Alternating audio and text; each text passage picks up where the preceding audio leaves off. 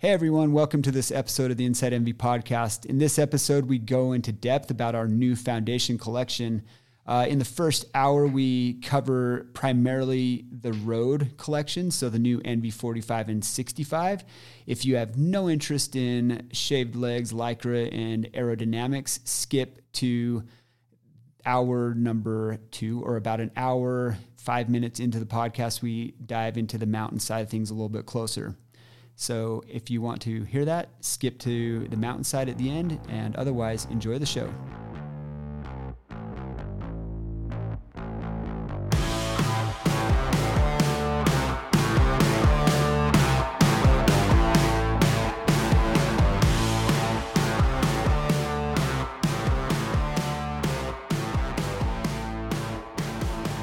we go. All right, welcome everybody to the Inside Envy podcast. It has been a while since we have not gotten together to have a conversation about all things envy or some things envy. So, but recently we've had an important and for us exciting product launch. We recently launched the Foundation Collection, which is for Envy our first foray into a more accessible price point to an Envy wheel set. With us on the podcast today, we've got Mr. Neil Shirley. Hello.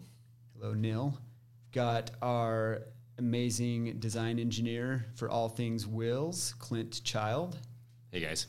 And the ever handsome and extremely talented self-taught sound engineer, Mr. AJ Petal Turner. Hello. And he has a voice for radio and a face for TV. Full package. You're wasting your talent. Probably.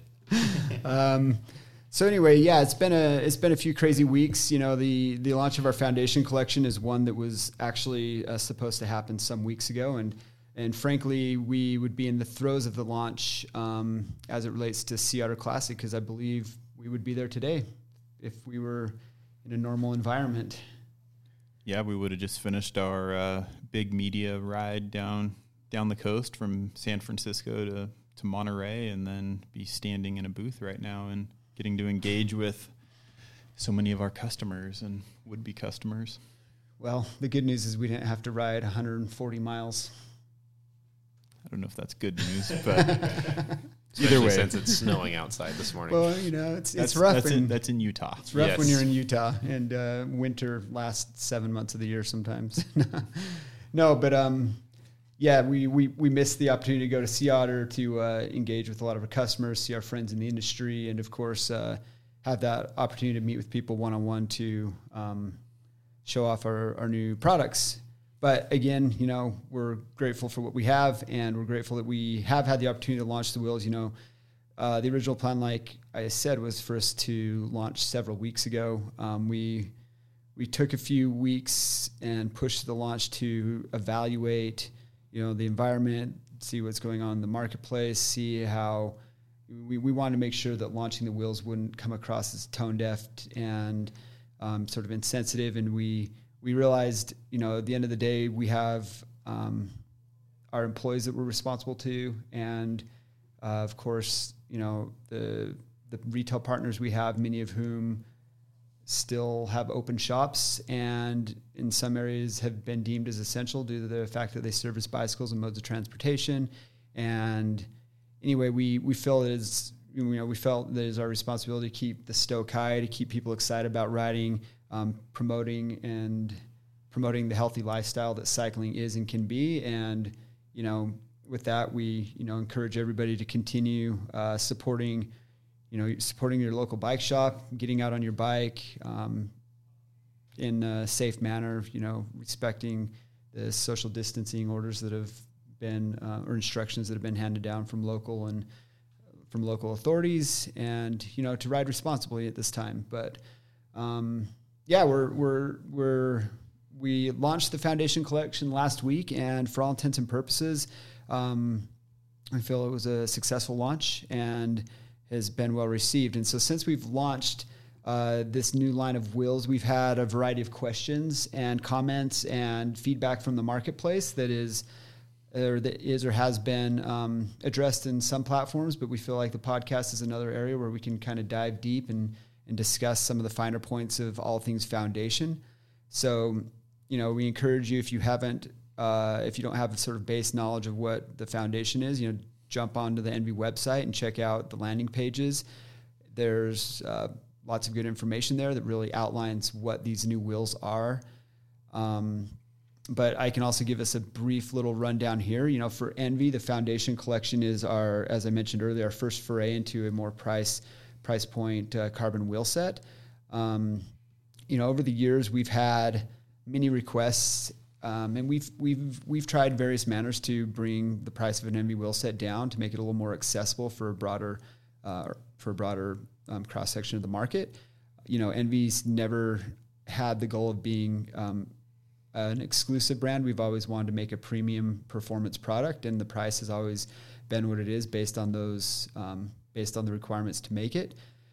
But as we've seen the marketplace grow, as we've seen more and more competitors come into the marketplace, and also as we've evolved and expanded our capabilities ourselves here at ENVE, we've seen opportunity that is now we saw the opportunity present itself that we do have a path and a way to make a more price or mid-price point performance carbon wheels, and so we saw a clear path of how to do that.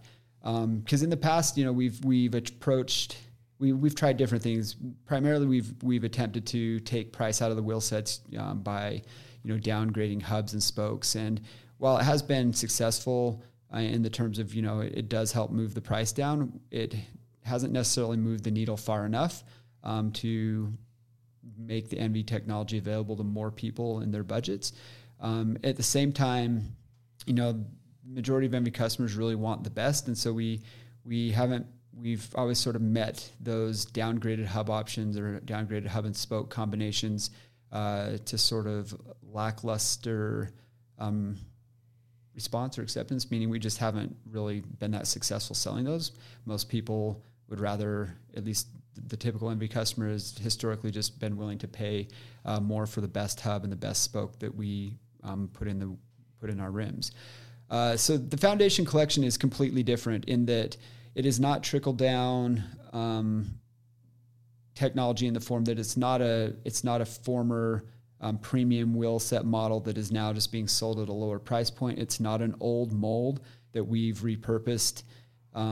It's not an old rim model that we were selling at our $2,500 price point, and now we're just repurposing it at a lower price point. We've always felt that that's a little bit of a disingenuous way to approach meeting lower price points. And so what we really said is we need a ground up development to create what we believe is the absolute best in class wheel models we can make at this $1,600 price point, and to compete head to head with any of the other wheels that are in the same price point, and even wheel sets that are priced higher than the foundation collection is. And so today we have the foundation collection available. It consists of two road wheel models, the ENVE 45, the ENVE 65, and one mountain wheel model, which is the AM30. If those of you that have been with ENVE for, since our Edge days and since, the early days, know that our original wheel models were our original wheel depths and models. We had, the Edge in ENVE 45 and 65, or 1.45, 1.65. Those were the first two road wheel models that really put us on the map. And on the mountain bike side of things, the original ENVE All Mountain, or AM, was, the wheel that really kicked it all off in terms of being the first everyday rideable, everyday durable carbon mountain wheel. It was the wheel that sort of showed the cycling aftermarket that carbon didn't need to be a race day only or even a cross country only type of product, but that it could and had merits in all mountain and trail and eventually downhill applications as well. So with the foundation collection, we're definitely giving a nod to the past and the wheel models that set us down the path that we're on today. And the naming of the foundation collection, of course, also pays tribute to the core technologies that ENVE believes all customers deserve. So that's where the naming for Foundation comes from, is that within the Foundation collection, ENVE's core technologies are all accounted for. So among those technologies, and we can also say services, but among them, there's our patented molded spoke holes. So, our molded spoke hole technology allows for the rim to be lighter weight. It allows for greater strength. It allows for us to have a lightweight rim while not sacrificing strength at the spoke hole. On the mountain bike side of things, the Foundation collection introduces our first molded spoke hole for external nipples. So that's a new process, but one that delivers additional serviceability to the mountain bike wheel. Other technologies that we would classify as foundational or core would be our anti-pinch flat technology, the wide hookless bead. So all the Foundation wheels include this wide hookless bead. So we can talk about that a little bit more. On the road side of things, we believe that aerodynamic efficiency and stability are, again, core technologies or core benefits that we want to deliver to everybody. So regardless of the price point, we feel that, the customer, you deserve to have the best aerodynamics possible. So we didn't hold anything back in terms of the aerodynamic gains or efficiencies we were trying to achieve with the Foundation wheels. So one of the benefits is we do have, at this point, over a decade, developing SES rim shapes at the premium high-end level. And from all that knowledge, we were able to create rim shapes for the Foundation Collection 45 and 65 that deliver efficiency that is on par with our premium line of wheels, as well as crosswind stability, which is equally as important in terms of developing rider confidence. Other elements of Foundation that we, again, are core to all ENVE products are tubeless. So we really believe in tubeless. On the mountain bike side, of course, it's sort of the standard at this point. On the road side, it's still new to a lot of people, but quickly becoming accepted as the standard as well. So we have optimized these wheels for tubeless applications. And then finally, finally, all these wheels are still made here in Ogden, Utah. So U.S.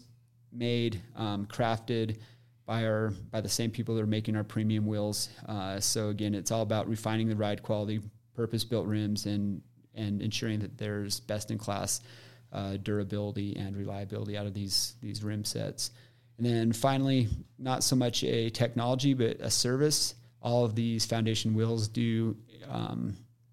are covered or protected by our 5-year limited warranty, which covers all the things that ENVE could potentially have screwed up. So whether it be materials or workmanship, not that ever happens, but in the case that it does, no, we're not perfect. And, the 5-year warranty is there to protect you from the things that we could potentially screw up. And then we have also what's called Lifetime Incident Protection. It's a program we launched last year.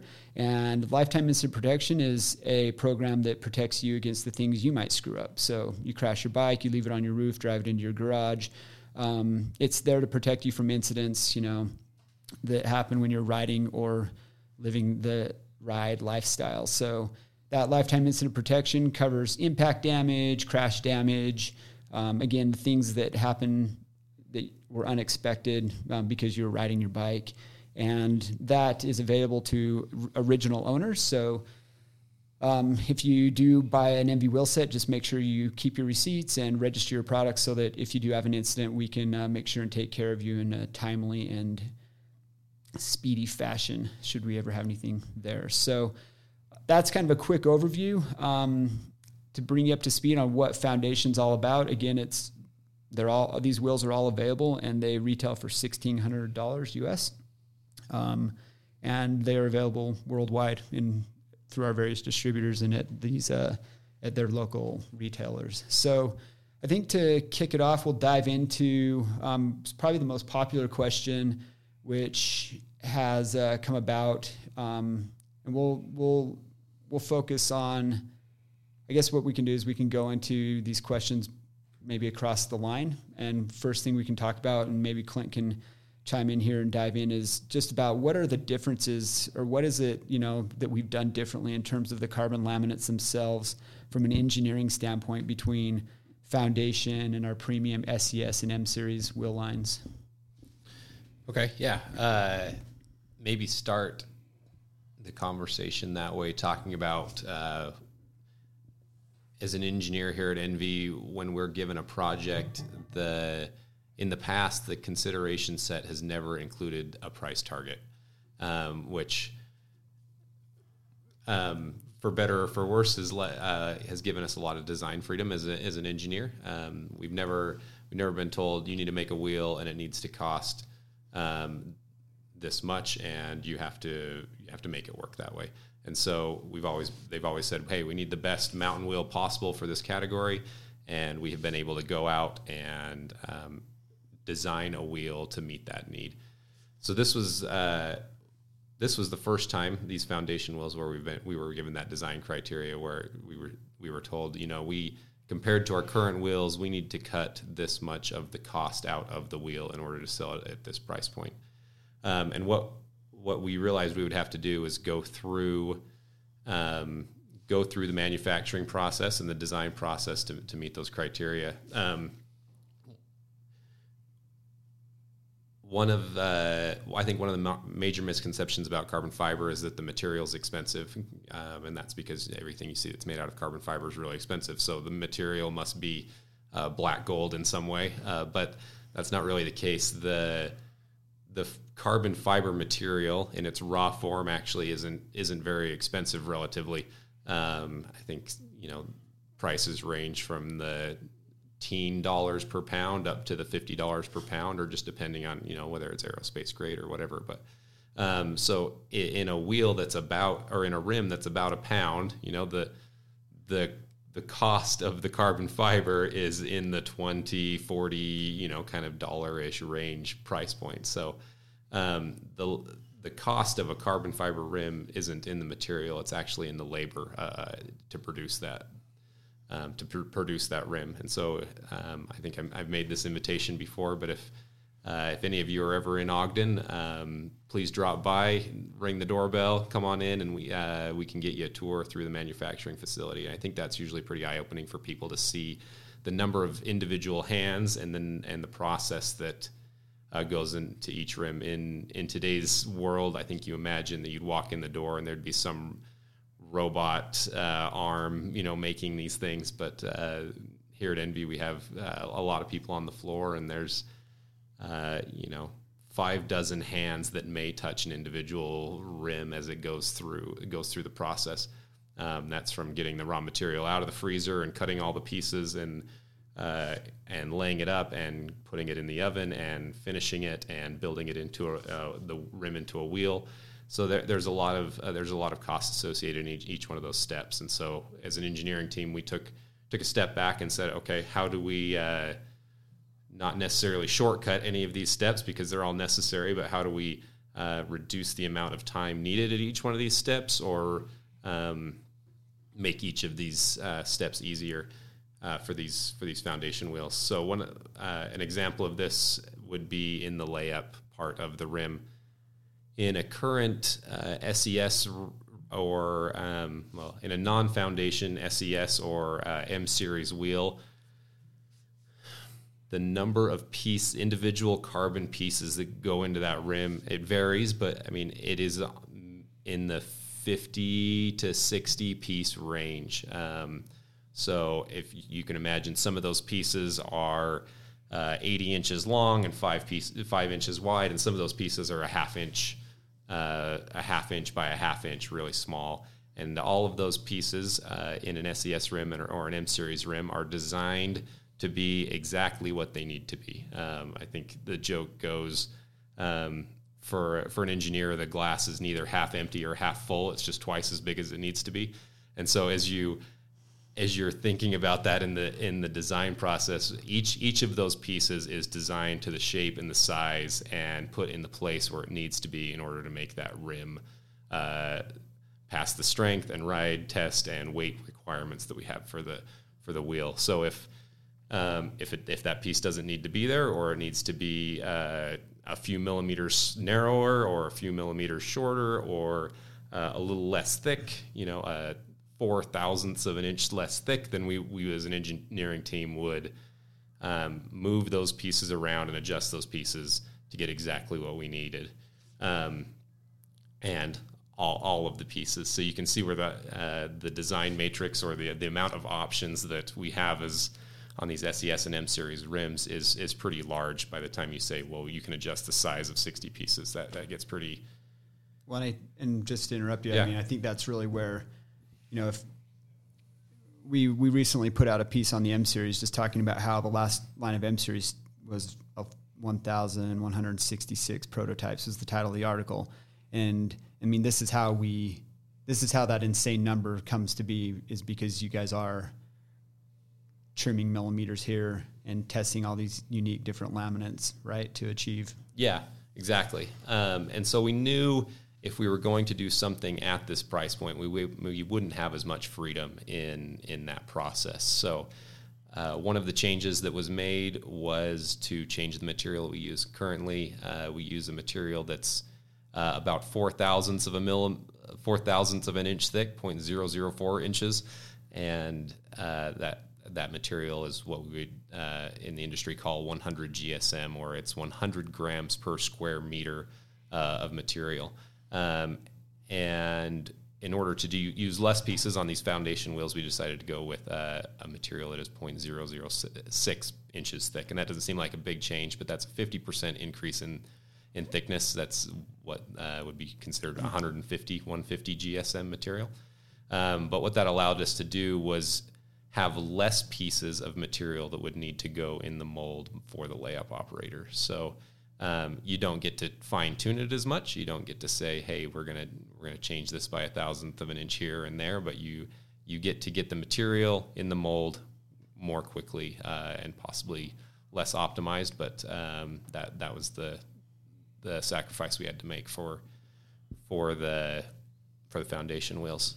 Also, the number of pieces was reduced because of that. So instead of using that 50 to 60 piece range, we're cutting that down to a number of pieces that you can count on 1 to 2 hands, 1.5 hands.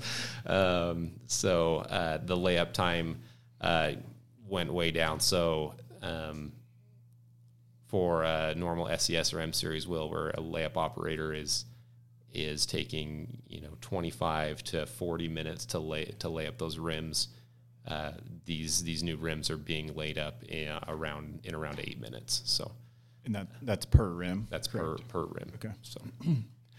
So with and I guess I should clarify, the layup process is a small portion of the full manufacturing process. Yeah. That's where just the last pieces of the mold, or the last pieces, go into the mold. But that was a definite cost driver. So with fewer pieces of carbon material making up the foundation rims, what does that ultimately do? You said it's not as refined maybe of a ride. Ultimately, what does that net out with someone that's looking at SES versus foundation in terms of weight, ultimate ride quality?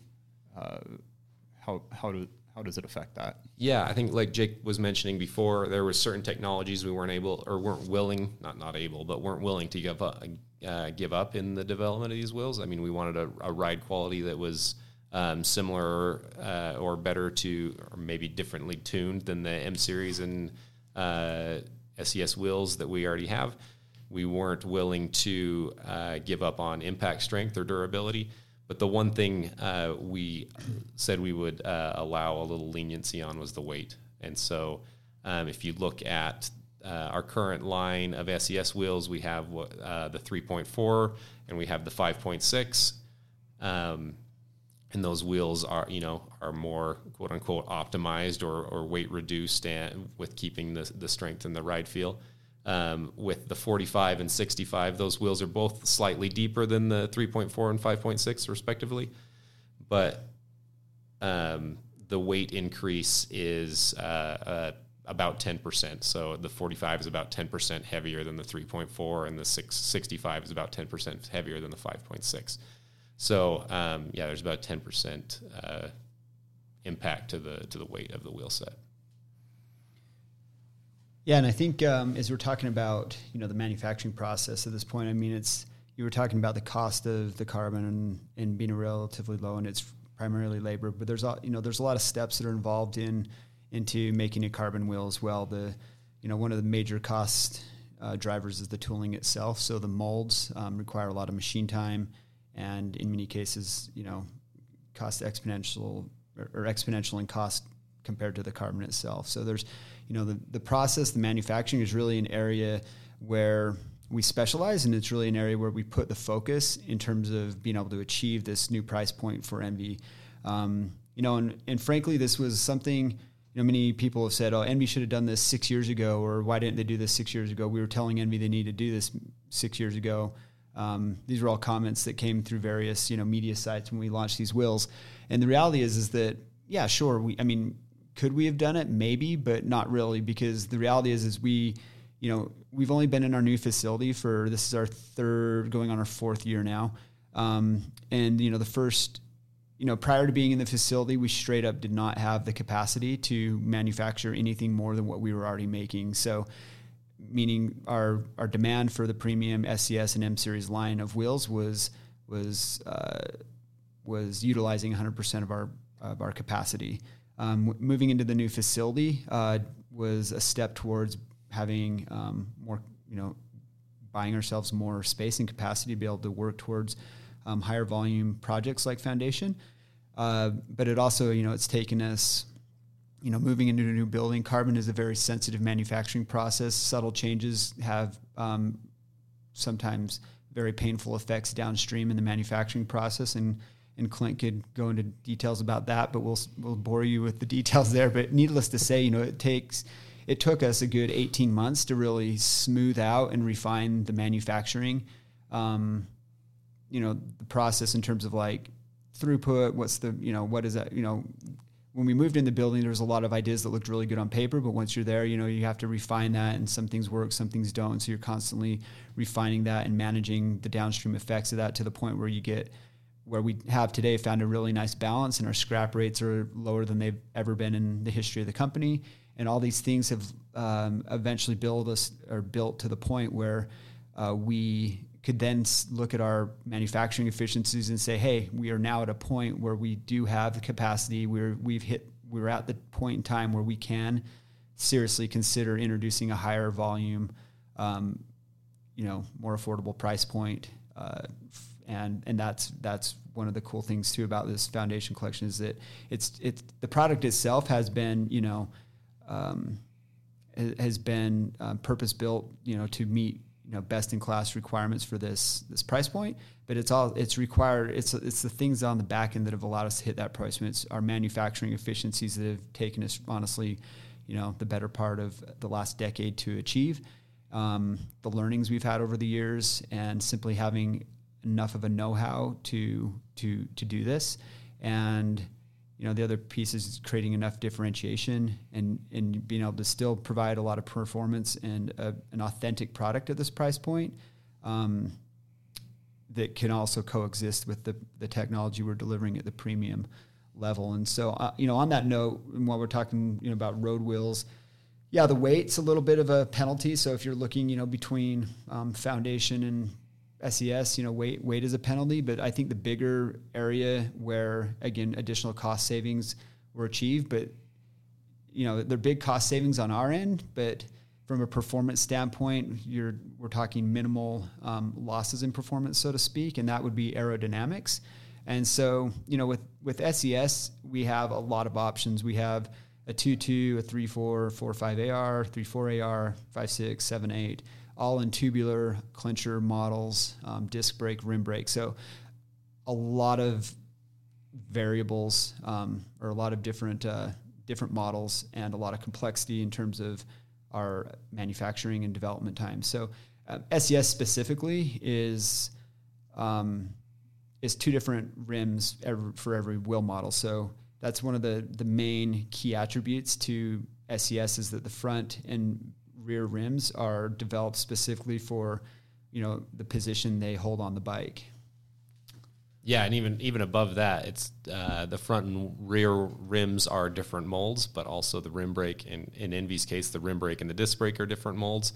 And then we also do different laminates for every one of those. So it's not just a cookie cutter operation. So if you're looking at a 3.4, there are four versions of that. There are four versions of that wheel between rim brake, disc brake, clincher, tubular, and there is a front and a rear, and there is a different laminate for each of those. So when we launch one wheel set, we're actually launching 16 different laminates for that one wheel. So it gets both in the tooling and in the development cost, and the laminate cost is pretty complex. So yeah, and then when you're looking in terms of aerodynamics, wind tunnel time is not inexpensive. So different rim shapes front to back, the scope of all the different models, the benchmarking, all the testing that has to happen. Of course, that also adds up into the development and R&D costs that go into developing these premium level wheels. But based on this knowledge that we've gained testing these wheels, all the wind tunnel time and testing we've invested in over the years, we've built an amazing knowledge base of rim shapes and efficiencies, and essentially the 45 and the 65 foundation models benefit from that. And Clint, maybe you can chime in a little bit about how the 45, 65 rim shapes were derived. Yeah, so, and maybe it helps to put it in context on how we've done some of the other wheels in the past.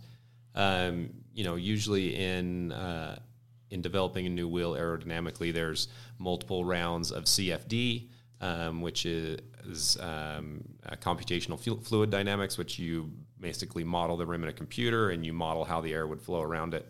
And that kind of gives you a general idea of how the wheel might perform in the real world. So you're coming up with these shapes or these iterations, and then you're running them through CFD, and from dozens and dozens of shapes, maybe you're whittling those down through CFD to 3 to 5 shapes, and then you're making those 3 to 5 shapes in prototype, and you're taking those to the wind tunnel. And then you're testing again in the wind tunnel, and then in the wind tunnel you find out how those wheels might perform in the real world, just like you did in CFD, and maybe you're whittling that down to hopefully 1, but I think what we generally find is it's 1, 2, and possibly 3 different wheels that we actually cut molds for and make carbon parts for and do the real world ride testing as kind of the final gate for performance. That usually takes a lot of money and a lot of time to go through those CFD, wind tunnel, and ride testing rounds with this 45 and 65. Of those three, the CFD is probably the least expensive. So we spent more time in CFD for these two wheels, and basically took these wheels to the wind tunnel to do kind of a final check, and did that concurrently with the ride testing. So the number of prototypes cut and tested were less, but I don't think that actually greatly affected the end result, because we were able to draw on, like you said, Jake, a lot of the knowledge we had from previous rounds of development with the SES wheels. So if you look at the SES aero charts and the foundation aero charts, what you'll find is that the 45 and the 65 line up aerodynamically where they should be. So what you find generally with aero wheels is that the deeper the wheel, the more aerodynamic they are. That's not always true, but at least within an individual manufacturer, I think you should be able to find that. So where the 3.4 is the shallowest, 45 foundation is deeper, 5.6 SES is deeper than that, and the 65 is deeper than the 5.6. What we see is there is increased aero performance with every increase in depth. So that it's not like you're getting a 3.4 and a 45 that have the same aero performance. You're actually seeing an improvement as you go up in depth. So that was a result we were happy with. Yeah, and I think as people have looked at these aero charts and seen how close the 45 and the 65 are to the 7.8, of course, with the rim shape, like Clint mentioned, as you go deeper, you generally get more efficient in terms of your drag reduction. What isn't considered is what isn't considered or depicted in an aero chart is, of course, the stability. And one of the major benefits of the SES line compared to foundation and a lot of the reasoning behind the unique rim shapes front to back is the additional stability, because the front wheel on an SCS wheel is more skewed in terms of its shaping to achieve a higher level of stability, while the rear wheel of an SCS wheel is to, further eliminate drag. So you have these front and rear wheels working in tandem to produce a more holistic level of performance, higher level of stability while still achieving a high level of aero performance. So we really eke every last bit of like efficiency out of that front wheel on the SCS side. On the Foundation, again, like Clint said, the development is much simpler and the stability is still very high and the wheels ride very nice. And, we would feel confident putting them up against anything at any price point that the industry is currently has on the market in terms of their stability and aero efficiency. But again, that's really what Foundation's all about, is bringing high levels of performance. And on the road side, of course, this is, aero performance, stability, a reasonably light wheel, reliability, durability in the hub, all those things into a package that is, more, 90% of the performance of the wheels that you're going to spend, $1,000 more for. So, yeah, I'd say on the aero, like what you're saying, I mean, we're only talking a few watts difference between 45 and 7.8. So it's really minimal. I think what's exciting is actually where we're at with rim technology, where the biggest gains are yet to be made. And that's something that both our 3.4 AR SES wheel and the new Foundation have, and that's the wide hookless bead, and that we've gone all in on the tubeless technology around that, and something that we've been pushing for a long time in all of our wheels, but the Foundation is kind of that next step. I feel that, with a 21 millimeter internal rim width, this is your everyday road wheel set that we've 100% committed to tubeless. Yeah, and a lot of that's a beautiful segue, by the way, Neil. That's beautiful. Well executed. We can't go on without acknowledging that. The wide hookless bead is technology that we developed back in 2015. We sort of introduced it first on our Plus mountain bike wheel, the M640. But we saw that with the lightweight tubeless tire, that it really was effective at reducing the likelihood of a pinch flat. And since that time, we've incorporated it into basically every new wheel we've made. And one of the questions that's come up frequently in the forums has been the use of the Foundation 45 for gravel. With that technology, the wide hookless bead, and given its internal rim width of 21 millimeters, I mean, there's absolutely no reason why you cannot use, or why you shouldn't or couldn't use the MV45 for mixed surface road racing. Like Belgian Waffle Ride's a great example of where that wheel would be a perfect option, or even gravel riding and using a large volume. You could easily put a 40 millimeter tire on this rim. Doing so, you're going to, of course, greatly compromise the aerodynamic performance, but I mean, it can be done. There's no reason why you cannot mount a high volume tubeless tire on this 45. We, of course, if you're truly getting serious about gravel, our G23 is a superior rim in every way for gravel applications, given its super lightweight, its compliance, greater pinch flat resistance. It's more refined in every way. But if you are looking for a one wheel quiver and this is the price point you're looking to shop in, then you're not going to find a better wheel than the 45. The 65 has the same wide hookless bead, anti-pinch flat, technology in it. But again, given the depth of the rim, it's definitely more catered towards the triathlete, really the triathlete and the breakaway-minded road racer rider. Just given the depth and the additional aero efficiency and the additional weight, you kind of have to be looking to reduce your drag coefficient as much as possible if you're looking at the 65. So other than that, tubeless, I think we need, we've talked about the wide hookless bead, but we haven't talked about the hookless nature of that bead as well. And I think that's an area that we are doing a lot of education and work around lately. So one of the new things with the Foundation road wheels is that they are hookless, which means they do not have a hook bead, a traditional hook bead. What that means from a tire application and compatibility standpoint is that if you buy a Foundation 45 or 65 wheel set, you are required to run a tubeless ready or tubeless compatible tire. If you still want to run inner tubes, you certainly can. You just need to do so with a tubeless ready or tubeless tire. So why hookless? In short, we choose hookless because it allows us to develop a better tubeless system.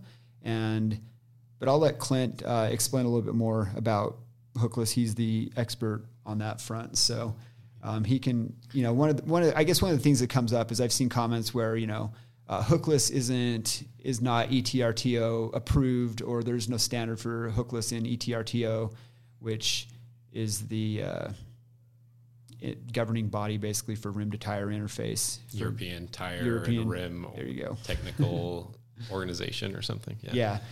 So Clint, why don't you sort of expand on that a little bit, just to kind of bring everybody up to speed on the status of hookless on road wheels and ETRTO and why we do hookless, et cetera. Yeah, I guess to address the first question, is hookless ETRTO? And the answer is, as far as I can tell by looking at the ETRTO manual on page R41, section 28. Not to be too specific. not to be too specific, or not that I haven't had to look this up a few times.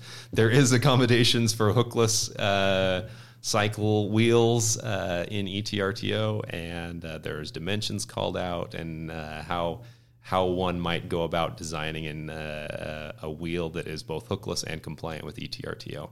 And we have followed and fall within the guidelines established in ETRTO for hookless rim design. So if I see that in one more comment on the internet, I might throw the book at you, but it's definitely there. So why are we doing it? There are I think a lot of people might be surprised. A lot of cyclists, anyways. I think we're all more familiar with working on our own bikes than we are with working on cars or motorcycles. But if you were to go and take your tire off your car rim, you would find that it is a hookless rim and tire. If you were going to go take your tire off your motorcycle, you would find it is a hookless rim and tire interface. And so I think there are plenty of examples in the world where this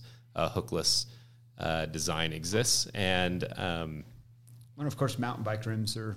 Yeah, and at this point, 5 years down the road, mountain bike rims, that's become pretty standard and acceptable. So, and if without a whiteboard behind me as an engineer, I can't really talk effectively. But the way that tires and rims are designed, a tubeless tire and rim on a bicycle are designed to seal, does not require a hook bead in order for that seal to happen, or at least the way they should be. I think it's a common misconception with the hookless in general. For the typical road cyclist hasn't really delved into this topic at all. So there's this belief that the hook bead is where the seal is happening at. Yeah, and so that's just not the case. What you see in a hookless tire and rim design is the tire and the rim are designed to have a stretch fit, if that makes sense. Soft press fit. Yeah. So the tire diameter, the beads or the wires in the tire are designed to have a smaller dimension than the trough of the rim. And so as you mount that tire and as you inflate, the tire is stretched and the rim is compressed, and the outside of the rim and the inside of the tire actually are kind of pressed together, like as if you had wrapped a rubber band around the outside of the rim. And so that seal doesn't happen on the side of the tire where the hook would be, or even on the vertical wall, but it happens on the bottom of the channel, or the bottom of the tire, if I'm making any sense. If you look at your rim cross section, it's the shelf. Yeah, the shelf that's on that rim. The edge of the rim. So that's where that seal is designed to happen. And so if in ETRTO, it's very specific for a rim manufacturer what the dimension of that shelf needs to be. to comply with the tubeless standard, so that tire manufacturers can design a tire that stretches and fits onto that rim effectively.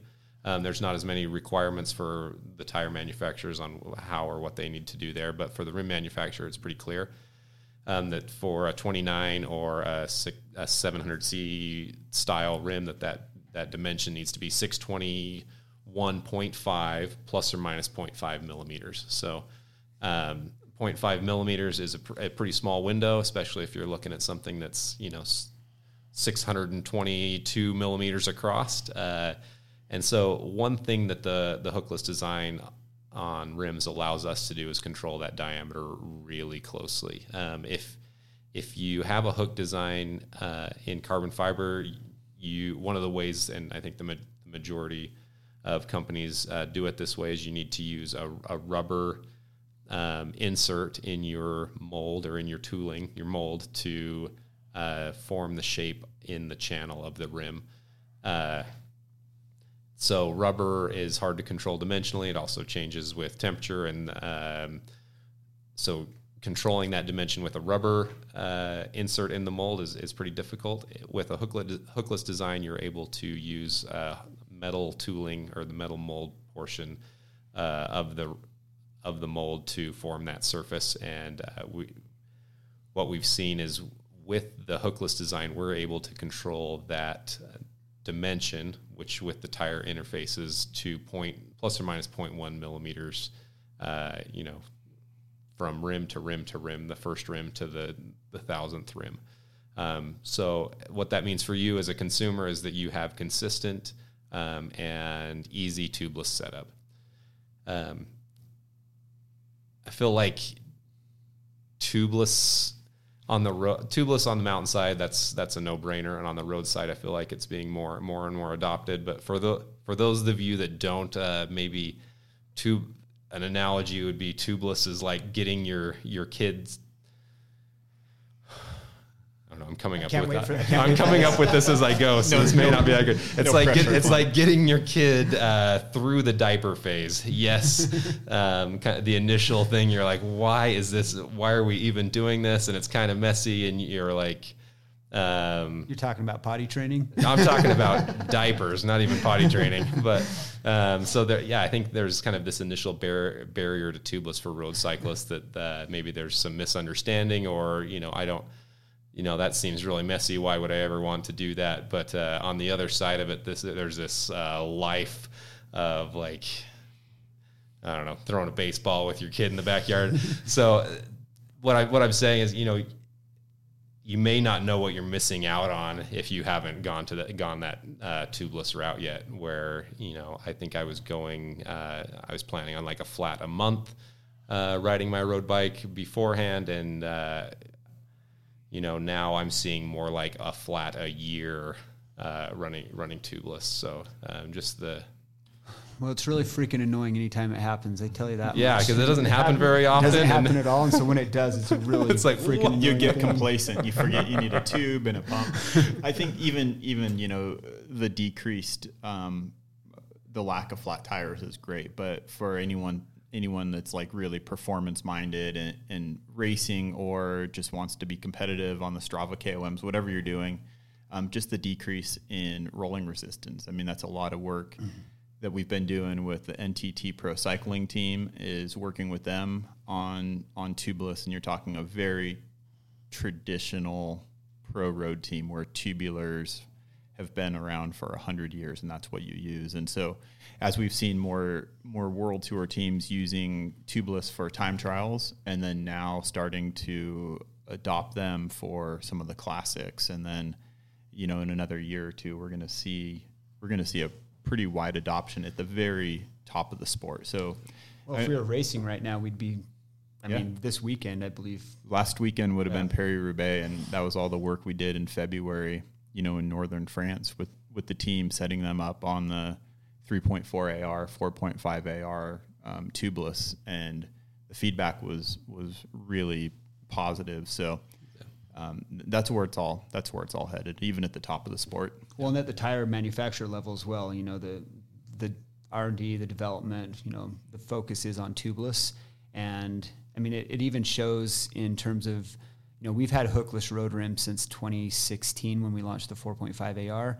And at that time of launch for that wheel, there was literally only a handful of 28 millimeter tubeless tires that were constructed in a manner such that they could, maintain their sill on a hookless rim.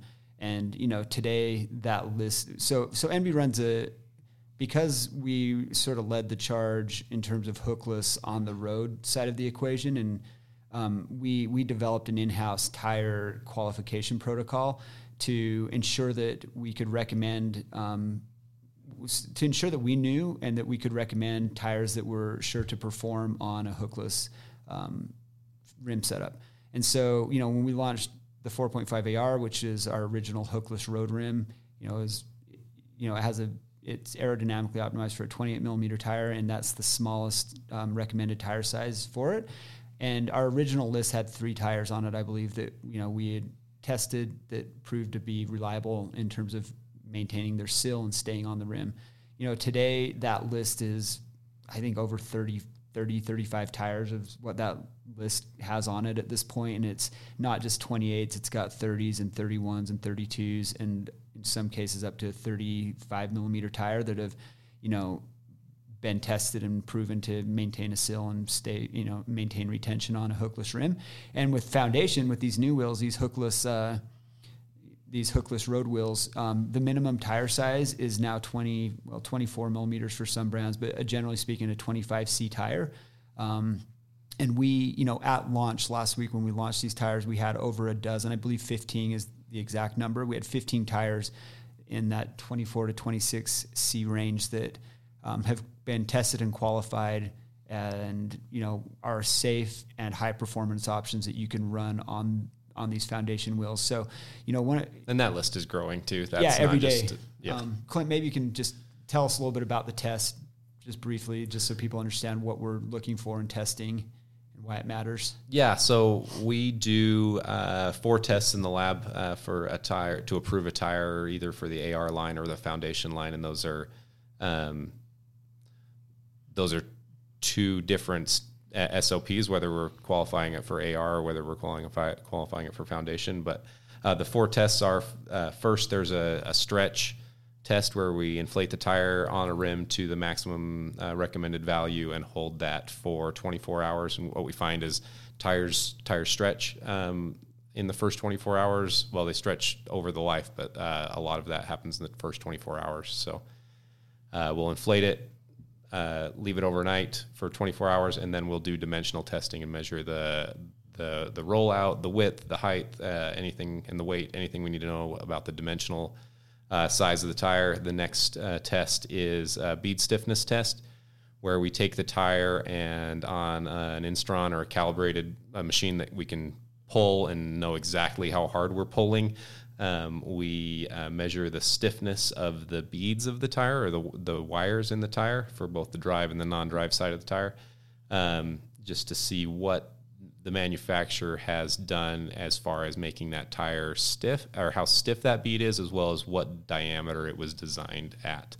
So in your analogy earlier, you talked about an elastic band, pressing against the rim. That's what we're measuring. We're measuring how stiff that elastic band is, how strong how much tension's in that elastic band. Yeah, and like I mentioned before, ETRTO specifies really clearly what a rim has to be dimensionally, but they don't specify that for a tire. They kind of leave that up to the tire manufacturer. So we'll see tires between different manufacturers that vary in diameter by 4 millimeters or so, right? So some manufacturers say, well, we're going to make a really small tire that's really flexy, and other manufacturers say we're going to make a large diameter tire that's really stiff. And when those are mounted to the rim, they end up at the same dimension, because the small stretchy one stretches out and the big stiff one doesn't move. So, but there's that freedom on the tire side. So one thing we're doing is measuring that for the tires to figure out what are these different design philosophies between the different manufacturers. And then the 4th test is a blow-off test, where we mount the tire to a rim and put it in a blow-off chamber, and we start at, I believe, 50 PSI, and we go up in 10 PSI steps every 10 seconds. So 50 PSI, 60 PSI, 70 PSI, and you inflate for 10 seconds and then hold for 10 seconds. Inflate for 10 seconds and hold for 10 seconds, and go up basically until the tire comes off the rim. And usually when that happens, either the bead of the tire has broken, sometimes the explosion is so loud that the hub internals pop out of the hub. I mean, this is a pretty drastic test. We've makes me one time we did this test for a fat bike wheel when we were developing the fat bike wheel, and it wouldn't fit in the chamber, so we put it out on the lawn. That's right. And ran 100-foot air hose ran 100-foot air hose out there and blew this up, and I can't remember what the pressure was, 30 psi, 40 psi, but it basically, when the tire came off this rim, it launched the rim and the tire 15 feet in the air. At least. Yeah, just like straight up in the air, and you could see like the shock wave kind of just travel outward on the grass in all directions. And so, I mean, this is a really violent test. And when, even though it's in a converted deep freeze chamber in the test lab, you can hear this across the building. So definitely moves the floor. Definitely moves the floor. Feel it. So those are the 4 tests, and basically what we're looking for passing is, and the only real pass-fail portion of the test is the blow-off, and then we're just using the other information for internal purposes and for correlating the data. But did I miss one, Clint? I count 3: blow-off test, bead stiffness, and stretch. Dimensional. Oh, dimensional. Yep. Got it. So yeah, I use the term test loosely, maybe protocols or something, yeah. But there's really only, it's a test with 4 questions, but the teacher's only going to grade the 4th one. So go into the pass-fail criteria. So on the blow-off. For the blow-off, we record that blow-off pressure, and we record the last pressure held for 10 seconds. And so what we require is that pressure that was held for 10 seconds be higher than either one and a half times the times the max pressure on the rim lowest. Rim or tire, whichever is lowest. Yeah. So if the tire says it has a max PSI of 100, we require, and the rim says it has a max PSI of 100, we require that tire stay on until 150 PSI or 1.5 times the pressure. If those numbers are different, if the tire and the rim don't have the same blow-off pressure, say maximum pressure, so the tire max pressure listed on the tire is 100 PSI, but the max pressure on the rim is listed at 80 PSI like it is on our AR rims, then we require 1.5 times whatever is the lowest. So if the rim is 80 PSI, 1.5 times 80 is 120, and the tire is 100, 1.5 times 100 is 150, we require that the tire hold 120 PSI for 10 seconds rather than the 150 PSI for 10 seconds. Yeah, so if you're the owner of if you're the owner of an SES AR wheel, or a new foundation wheel, pay attention to the max tire pressures on those rims. AR is a max pressure of 80 PSI for the rim. For the new foundation collection, the 45 and 65 have a max pressure rating of 90 PSI. And that higher pressure rating's given the lower volume of the inner rim width, as well as the intended use of 24 to 26 C tires on it. Yeah. So it allows you to go a little bit higher in pressure. Yeah, can we talk about tire pressure for a second? Is that fair game? Yeah, I think for some people, hearing that there is a max tire pressure of 90 PSI, that may be alarming. I think we maybe all grew up riding, and you'd go into a bike shop and you'd see a tire and say, oh, that tire has 140 PSI max rating. That must be the best tire on the wall. And I remember even in my teens picking routes where I was picking routes based on where it had been the longest since they chip sealed that road. If a road had been chip sealed in the last year, you were not riding that road because you were on a 21C tire, and you were running 125 PSI in your tires, and you just couldn't ride those roads. Now, fast forward till today, you have, everybody's running a 25 or a 28, and hopefully you're riding it tubeless. And that, as long as it's paved, I don't know that you even think about how rough a road is going to be anymore. Even when it isn't paved, sometimes it's like, oh, it's a smooth dirt road. We'll be fine. You seek out the rough ones now. Yeah, Neil seeks out the rough ones and drags us behind him. So there's I think the lag for people to change their tire or the willingness for people to change their tire pressure is lagging behind their willingness to change tire size. So as we've gone from 21 to 23 to 25 and then even to 28 in some cases, we've increased the tire size by 40 to 50%, but we have only decreased the tire pressure by 5, 10, we're still thinking the same. And then we've also changed from tubes to tubeless, like Neil said, and that's a whole different change. So, just maybe a poll around the room. I think in a 28C tire on an AR rim for Envy, I'm running 45 psi in the front and 50 psi in the rear. And I don't know, that's maybe a few psi off from other people in the room, but yeah, I'm low 50, so probably 52 front, 54, 55 in the rear on the same setup, 28C on a 3.4 AR. Okay. Yep, 50. I kind of 50, 55. Yeah. Okay. And then AJ, low 40s. It feels awesome. Yeah, it feels like it just takes all of the road buzz out, and you really don't see any negatives on the rolling resistance side or the squirminess in corners kind of side. And then even in a 25, I think what we're finding is people can run 65 to 75 in the 60s just fine. And we're not all like race lightweights here. I'm 180 and we've got some 140 and up and kind of in between here. So I mean, I think it's just important that people understand the function of volume as it relates to tire pressure. And tire volume's gone up substantially over the years. Even a 25C tire on this Foundation 21 is going to measure close to 26 and a half millimeters across. So, I mean, it's a fairly high volume tire compared to the 23s of the past. And then again, the 28 on a 4.5 AR or on an AR series wheel with 25 internal is going to be measuring 29 to 30 and a half, depending on the tire.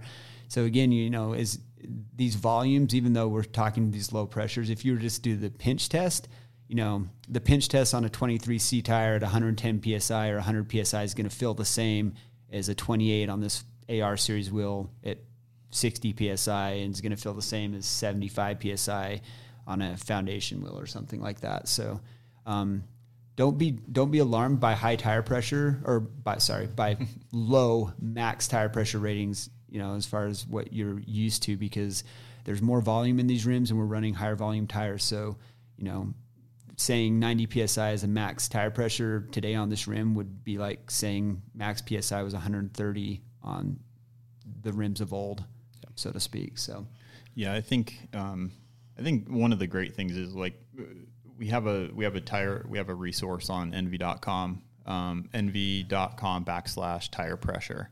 And it has a breakdown of recommended pressures based on rim width. So if you already have an Envy model, it's broken down with Envy models. But if you have something another wheel brand and you know what the inner rim width is, you can figure out where you should be. It's also based on tire width and rider weight. And it's a really nice guide to find kind of a range to begin working on. So in most situations, I mean, we had this chart at all the events that we went to last year, a lot of gravel events. Sea Otter is one of them with our air stations, and just really got people talking and thinking about tire pressure and how it impacts the ride quality and just the overall performance. And so go on there, check it out, and start experimenting. I think you'll be surprised. Yeah, and then the second piece of that is in the same area there. So if you go to the website and click on, it's the Learn tab, correct? Yep. Yeah. So if you click into the Learn tab, you'll see the one one tout that says tire pressure, and the one next to it has tire compatibility. So if you have any questions or doubts or inquiries about whether or not a tire is safe to use or approved for use on the wheel set you have, you can click that tire compatibility chart, click into the family of wheel that you're looking to see or learn about. And we have everything in there from the new foundation wheel to G Series, M Series, SCS, and SCS AR. We have all of our tire recommendations or suggestions as they relate to max tire pressures and or tire compatibility there. So make sure and check that out to make sure you have all the knowledge you need to have the best ride experience on either these new foundation wheels or an existing NV wheel set that you're currently riding. I think that's, I think we've pretty much covered. Anything else you guys can think of in terms of the foundation road wheels that we need to talk about? I think so. I think that covers it. You've made me talk enough for a whole week. Yeah. So. All right.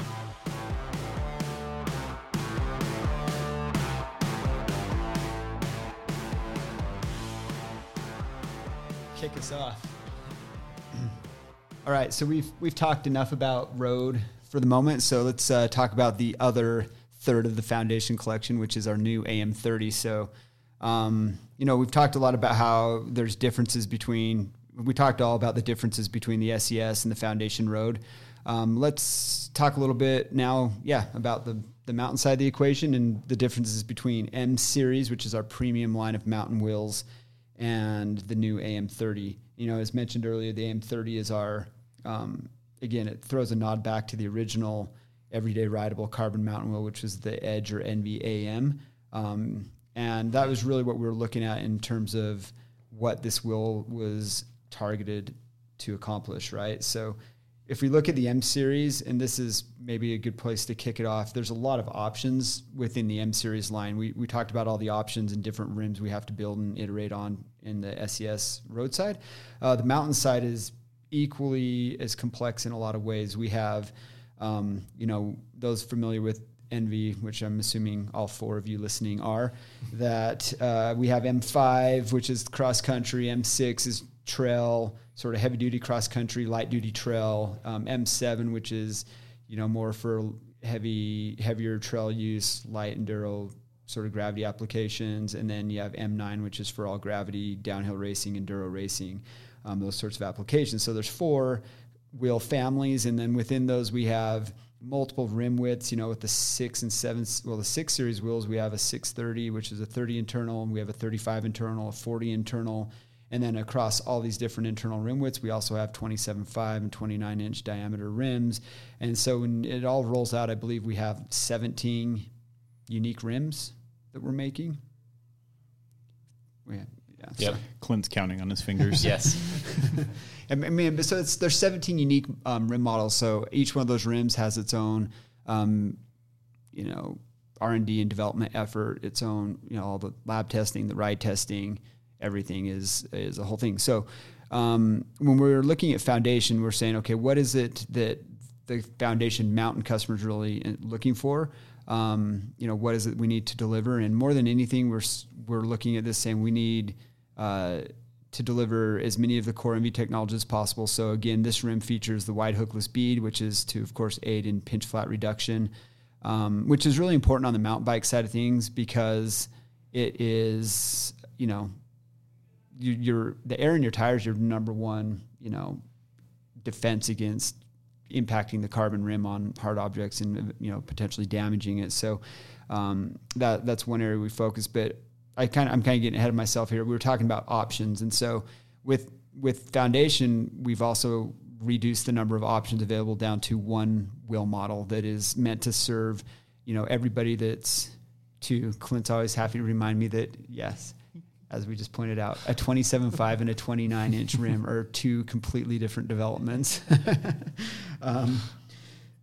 But we have these 2 rim models, 27.5 and a 29-inch model of the AM30. But they're both built to sort of span the spectrum between basically all your trail to light gravity applications. So it's one wheel that's basically doing everything that the M6 and M7 are.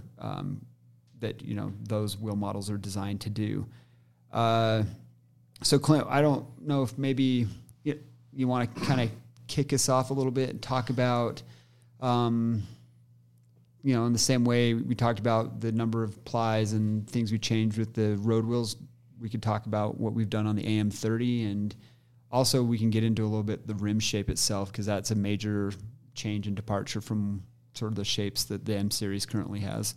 Yeah, I think as we talked about the road wheels and even kind of the mountain wheels earlier in the podcast, just the number of plies that may go into an SES or an M Series wheel, and how we reduced both the thickness and the number, and maybe the optimization of each of those pieces on the 45 and 65. That same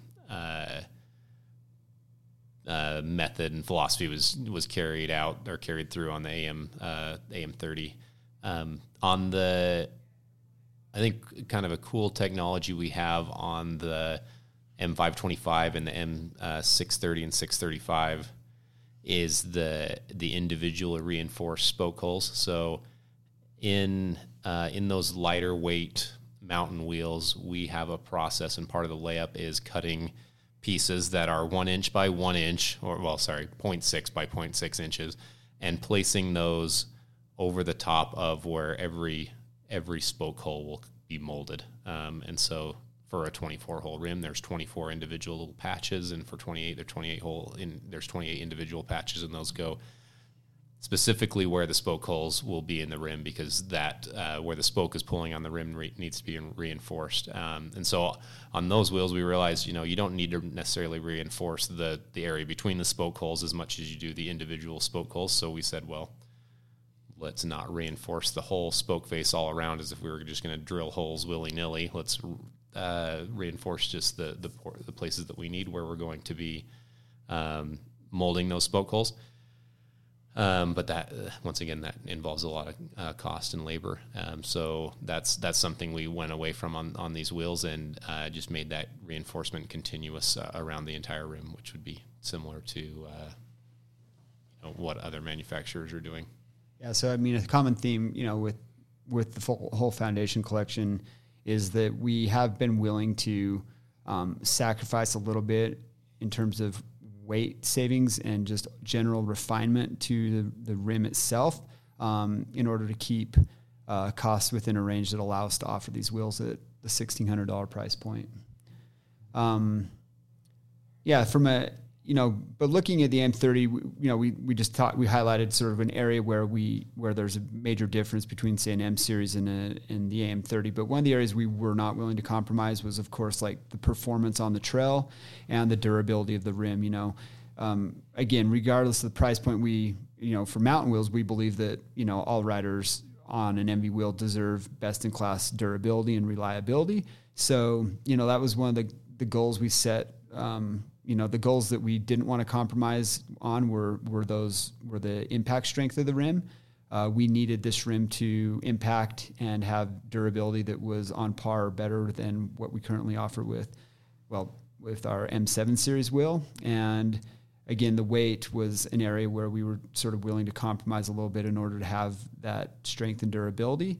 And then from a ride quality standpoint, we wanted to acknowledge that there's a demand, and there's the ability nowadays to make carbon rims more compliant. In the past, and we've been slowly making progression towards finding more balance between rim compliance and rim stiffness, because you can have too much of both for sure. And so we're looking at too much or too little of both, and we're looking how to strike that perfect balance between, or what is that refined or ideal balance between, the lateral stiffness, the cornering, your response to acceleration to braking, how the wheel tracks through, say, rock gardens, versus how much it deflects and how much it's absorbing the trail, and looking to find that balance. And, and we've also been aided in the fact that we have bracing angles from Boost and Super Boost hubs now that allow us to not have to make such stiff rims. So in the first generation M Series, it was admittedly they were very stiff rims, and that was intentional. We were building rims to be as stiff and also as strong as possible, in order to compensate for lackluster bracing angles that we were having that were with 142 spacing, 135 or 142 spacing. Boost came along. It allows us to redeploy fibers in the wheels to do different things. So, with the latest generation M Series, we did make the rims more compliant. We lightened them. We also strengthened them because there was less material required to have, torsional stiffness in the rims, or different stiffness elements in the rim, torsional, lateral, vertical compliance sort of elements. And then, in that time, we've continued to research and test ride and see developments that are happening. And where before the main focus with carbon rims has been all about making a rim that's really durable and, making it stronger, durable, more impact resistance. Now we are making rims that are pretty much as durable as we need to, or we can make them as durable as they need to be. Our M9 series wheel is, if people are looking for a near indestructible carbon rim, the M9 is pretty much where it's at. Just, durability or impact strength is in a lot of cases a function of weight and how robust you want your rim to be. But the point is that we have a really good handle and understanding on how to make rims super strong and durable.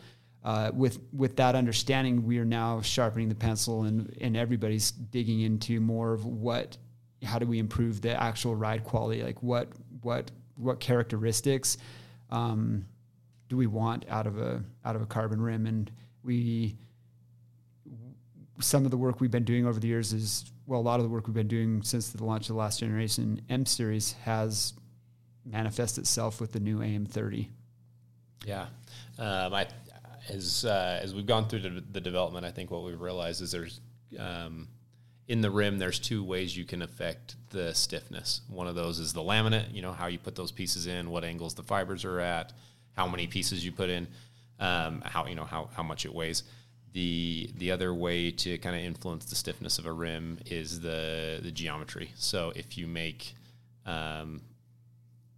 something really wide but really thin, it wants to flex in one way but not the other way, right? And so even with the last generation of M Series, what we did was reduce the depth of all of the mountain wheels to the minimum that they could be with our internal nipple system, because we knew that would influence the vertical compliance or the trail feel. But we also went through at the same time and did laminate development in a way where we, like you said, adjusted fiber angles and adjusted laminates, so those wheels were as vertically compliant while still maintaining the torsional and the lateral stiffness that we wanted in the wheels. So in this AM30, we've taken it one step further, realizing that if we wanted more compliance out of the rim, the best bang for our buck would be adjustments to geometry. And doing that, we knew we had to move the nipples outside of the rim, just because there wasn't the space. If the rim got any shallower, there wasn't any space to have the nipples internally. And doing that makes the rim compliant trail fill wise, but what we had to do was figure out a new way to mold those spoke holes. So our spoke holes have typically been molded just so the spoke will fit through, and now with an external nipple, we had to have the nipple fit through. So that was a new system for us, but we are still molding those spoke holes, which is important to us because it lets us have spoke hole strength that's higher than other competitors while still maintaining a low weight.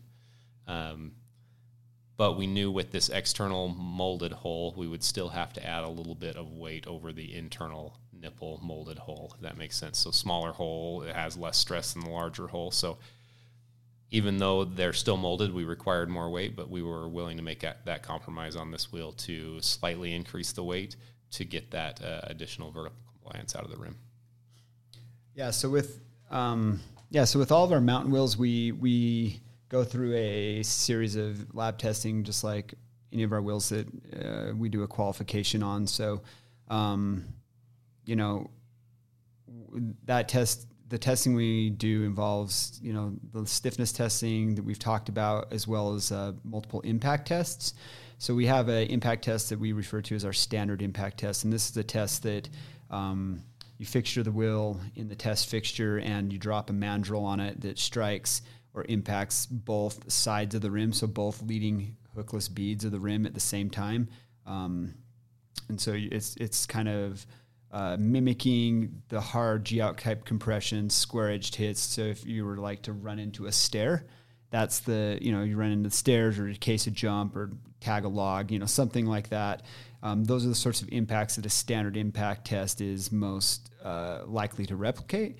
And then back in 2013-14, we developed a new impact test that we refer to as the single-sided impact test. And this is a test that only, just as the name implies, strikes one side of the rim. So it isolates either the drive or non-drive, left or right side of the rim, and impacts it. So these are going to be these are the impacts that we more commonly see that create damage actually out on the trail. So this is going through a rock garden, hitting roots, just things the asymmetric impacts that tend to slightly side load and focus in on just one edge of the rim. And so these two tests, we have an incredible database of both competitor data, so taking all the rims that are available in the aftermarket over the last decade of testing, as well as our prototypes and the things we try to achieve best-in-class impact, strength, and durability. And Clint and I were looking over the numbers just to see how many different iterations, because I believe one of the challenges we were facing as we transitioned to this shallower rim cross-section was getting the impact values up where we wanted to basically be leading the industry in terms of its impact strength. Yeah, just kind of the process was trying to balance that ease of layup that we talked about earlier, with the least number of pieces and easiest to lay up as possible while still maintaining the strength, and just going through the iterations on those to figure out how to do that, basically. How many would we net out in terms of the count? So we had about 40 different prototype levels. So 40 different ways we tried to make the rim, and we made about 100 rims. So, 2.5 of each, or 2.5 on average of each of those protos. Yeah, I think I think some of the fun comments that come out through the one of those popular mountain bike websites, not to be named specifically, but somebody was like, "Oh, coronavirus struck, and because of the pandemic, it's Envy felt the need that they need to launch less expensive wheels." And it's like, yeah, this is, we are super dynamic as a U.S. manufacturer. We can bring product to market super fast, but not in 2 weeks or 3 weeks. These projects are ones that have taken months and months, to, like Clint said, there's 40 different ways we tried to make the rim before we finally landed on the final production model of that. And what's really exciting about it is, yes, it's at a very competitive weight. It's a new rim shape that we really like the ride feel of. We can talk about that here a bit more in a second. And then from an impact and durability standpoint, it is extremely strong, and we don't expect to see any of these back, really. That's kind of the beauty of, you get on the internet and you look up broken wheels or carbon, and there's plenty of information out there about broken carbon wheels. The reality is that it's not a common occurrence for 99% of our customers. Literally, we see less than a 1% return rate on our M series. And we, again, like I mentioned earlier, the focus as far as durability is still important, and we're definitely trying to maintain our position as best in class in terms of rim strength. But in terms of the reality, the people out there are not breaking rims. But when you consider the quantity of rims that are being sold, if there's 50,000 people in the world that are riding a carbon rim, an Envy carbon rim, even at that, and you take 1% of those people, it can sound like a really big number on the internet. But again, impact, durability, or impact and strength and reliability is priority number one with any mountain wheel development. And then, of course, ride quality. And the Foundation AM30, just like M Series, is protected by its lifetime incident protection. So, we have enough confidence in our product, and we know what the reality is in terms of the likelihood of somebody having an issue with the rim. And so we feel confident being able to offer these programs between the warranty and the lifetime incident protection, you are covered in the incidents that you are one of the unlucky who managed to break a rim out on the trail. So part of our testing is ride testing. We do have the lab data, which has been super valuable in showing us, how strong the rim is going to be. It's also been super effective. So one of the things I felt to mention was that the single-sided impact test we do, that those single-sided impact results match about 95% of all the impact returns we see in terms of like comparison to real world sort of damage. But we also in this test have developed our pinch flat testing protocols as well. So, when we first started doing the single-sided impact test, what you'd see is you impact the rim at, the first height, the second height, and then the third drop or the second drop or whatever it was, you would pinch flat the tire that you were testing with. And so we started recording the height at which we pinch flat a tire. It's just basically a note inside the test, the test notes for each test that was performed. And so, when we started doing the development for the last generation M series, we had a robust database of pinch flat performance from both our competitors' wheels as well as the rims we were making in our prototypes. So, we've introduced two technologies to help, in one case, eliminate pinch flats and in another mitigate. And in the case of the AM30, we have the wide hookless bead, which is the super wide leading edge on the rim, which provides a broader surface for which the tire can bottom out against, and it just prevents the rim itself from cutting through the tire under hard impacts. On the M series has, on the 7 and 9 series wheels, has what we call the protective rim strip. Those strips are super cool. They eliminate the need for tape. They make so you don't have to tape your rim, setting it up tubeless. And they 100% eliminate pinch flats. The reason they didn't make it into the AM30 is simply the cost to produce them. They're extremely hard to make and costly to make, believe it or not. And so for that reason alone, they didn't quite make the cut in terms of being able to make it to the foundation level wheels. But we also realized that the wide hookless bead for the majority of our customers and for the majority of riders, ourselves included, provides sufficient enough pinch flat protection to make a meaningful difference. So, again, the wide hookless bead technology is one that we believe strongly enough in that we needed to include it in the AM30 wheel sets. So, so when I was going into earlier, we were talking about ride testing in January. Yeah, January, we took a crew and we went down to Las Vegas to Boulder City, and we went to Bootleg Canyon. So anybody that used to attend Interbike way back in the day and do dirt demo is familiar with the area. And if you've ever been unlucky enough to crash your bike or have to attend or go to the Boulder City emergency room, which I have accompanied more than one rider to during Interbike dirt demo, it's during dirt demo, that emergency room is full of riders eagerly awaiting stitches. And it's just unforgiving terrain. It's the sharpest rock that at least it's within a 6-hour drive of where we live. It's unforgiving, and it's a very aggressive place to ride a bike. Just because everything is sharp. There's lava rock, it's all sharp. And it wreaks havoc on rims and tires for that reason. So, unfortunately, it's the closest warm place to go ride, and it is pretty fun. So we go down there often in the throes of winter. When it's winter up north, we go down south, and we can usually find some warm riding in Las Vegas there at Boulder City. So we went down in January to do some ride testing, and we took a slew of competitor wheels. We took M series wheels, and we took these AM30 prototypes, and we had our way with all of them. And this is the kind of ride testing that we do, and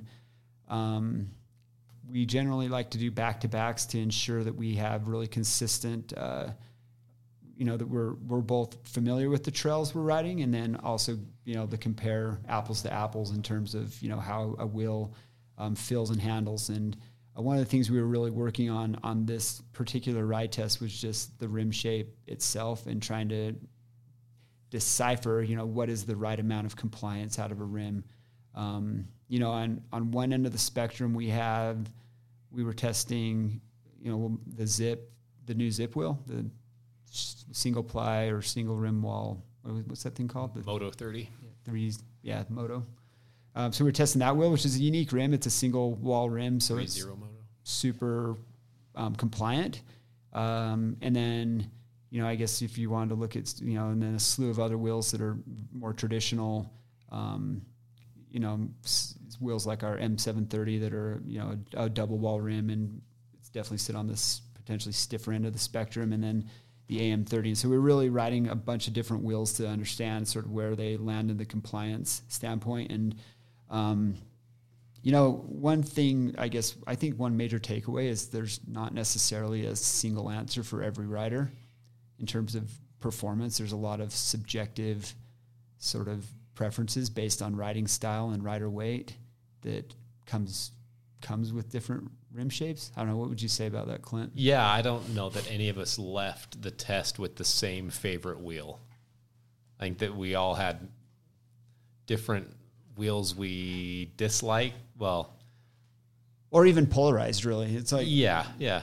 Felt like we could ride any of those wheels. And I mean, I think the one standout was if you were a bigger rider, the more compliant the wheel was, and the larger you are as a rider, the less likely you are to like that wheel. Yeah. And on the reverse of that, the lighter, if you're like a super light rider and you're on one of the stiffer wheels that have been made, then it becomes really imperative that you get your tire pressure right. Otherwise the wheel can feel too stiff. But I mean, for the most part, I think, me, myself, I'm about as average as they come, both in my abilities and my size and weight. But, I'm a pretty average sized guy, and I sort of feel like I can get the ride quality I want out of, a wheel that is as burly as our M930, as well as out of like the Zip Moto, which is, complete opposite end of the spectrum in terms of its, flex profile. But I felt like ultimately the AM30, and this was kind of our goal, was that it strikes a really nice balance between compliance and responsiveness, I guess. There's response and support. Support maybe is a good word, yeah. Yeah. So anyway, that test was really meaningful because we were able to test a bunch of different rim designs, rim shapes, and really hone in on what sort of ride characteristics we wanted to achieve with the new AM30, and I think we met all of our goals. It's the most compliant rim we've made to date, I would say. At least in that category. In that category, for sure. Yep. Is it, people are going to ask, like, how does it compare to a 730 or a 630? My personal opinion is, it's definitely more of a 730 rim than a 630. The 630 is a very light, and because of the things we do from a construction standpoint, a very refined rim. I don't know, what would you? Yeah, it's, in my mind, it's a 730, not replacement, but it's on that same level, both from the weight standpoint and the durability standpoint and the kind of the ride feel. Yeah, so I guess if you're a rider that really prioritizes, if you're really looking for a trail option that is lightweight and, if you're looking for maximum weight savings, sort of the ultimate balance between lightweight and durability and sort of no holds barred performance, the M6 series wheels are going to deliver that. No questions asked. It's a lighter wheel. It rides very nice, and if you're a guy that likes to climb, if you're not hard on equipment, there's definitely benefits to have and achieve that you'll experience by riding the 6 series wheels.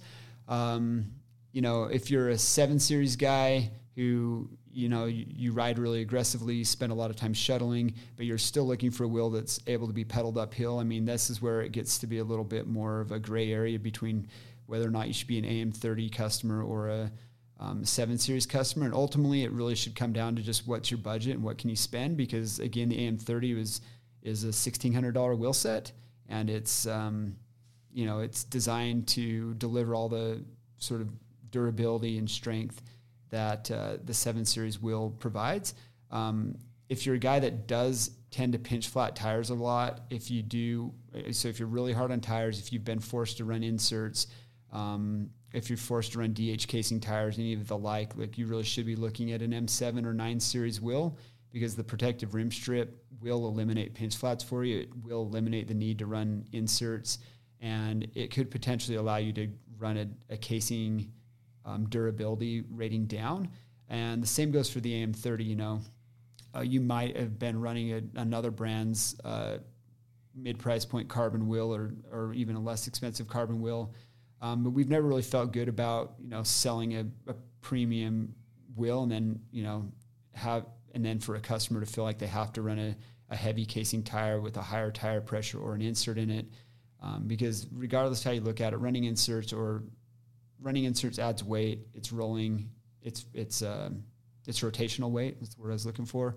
And the same goes for having to run a heavy casing tire. So if you're doing things like running inserts or running heavy DH casing tire or running higher than normal pressure just to prevent a pinch flat, it's definitely worth looking at the AM30 or one of the M Series wheel models, because they are built to allow you to remove sort of the excess to get down to the ride to tune the ride that you're looking for.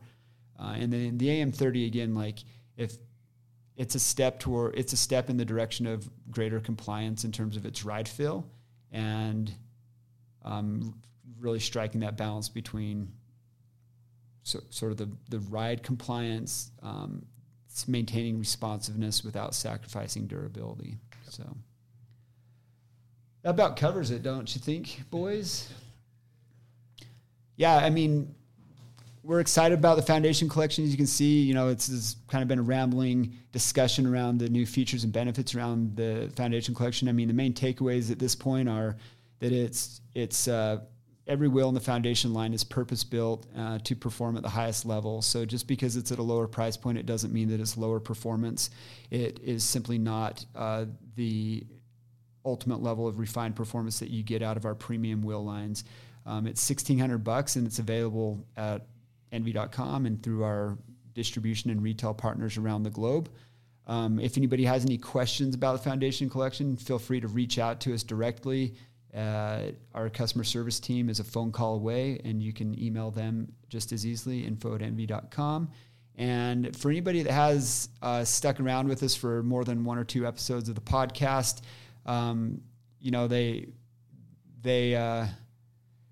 the purpose of the podcast is to provide information to you that you want to know and learn more about Envy and sort of the inner workings of Envy as a brand. We are trying to keep things pretty basic. We do not have a really strict rollout schedule in terms of the content we're putting out, but we are trying to do a regular release of a podcast. And so we're always looking for ideas and feedback and ways we can be better and for topics to discuss. So if anybody has feedback or information or requests for information that you would like us to cover, we do have an email address that is podcast@envy.com. So shoot us an email, and we'd be happy to address those topics in greater depth on future episodes. Yeah. If all 4 of the listeners would submit one question, we would have That'll a full cover month's us for a month's worth of content. All right, everybody. Thanks for listening. Stay tuned.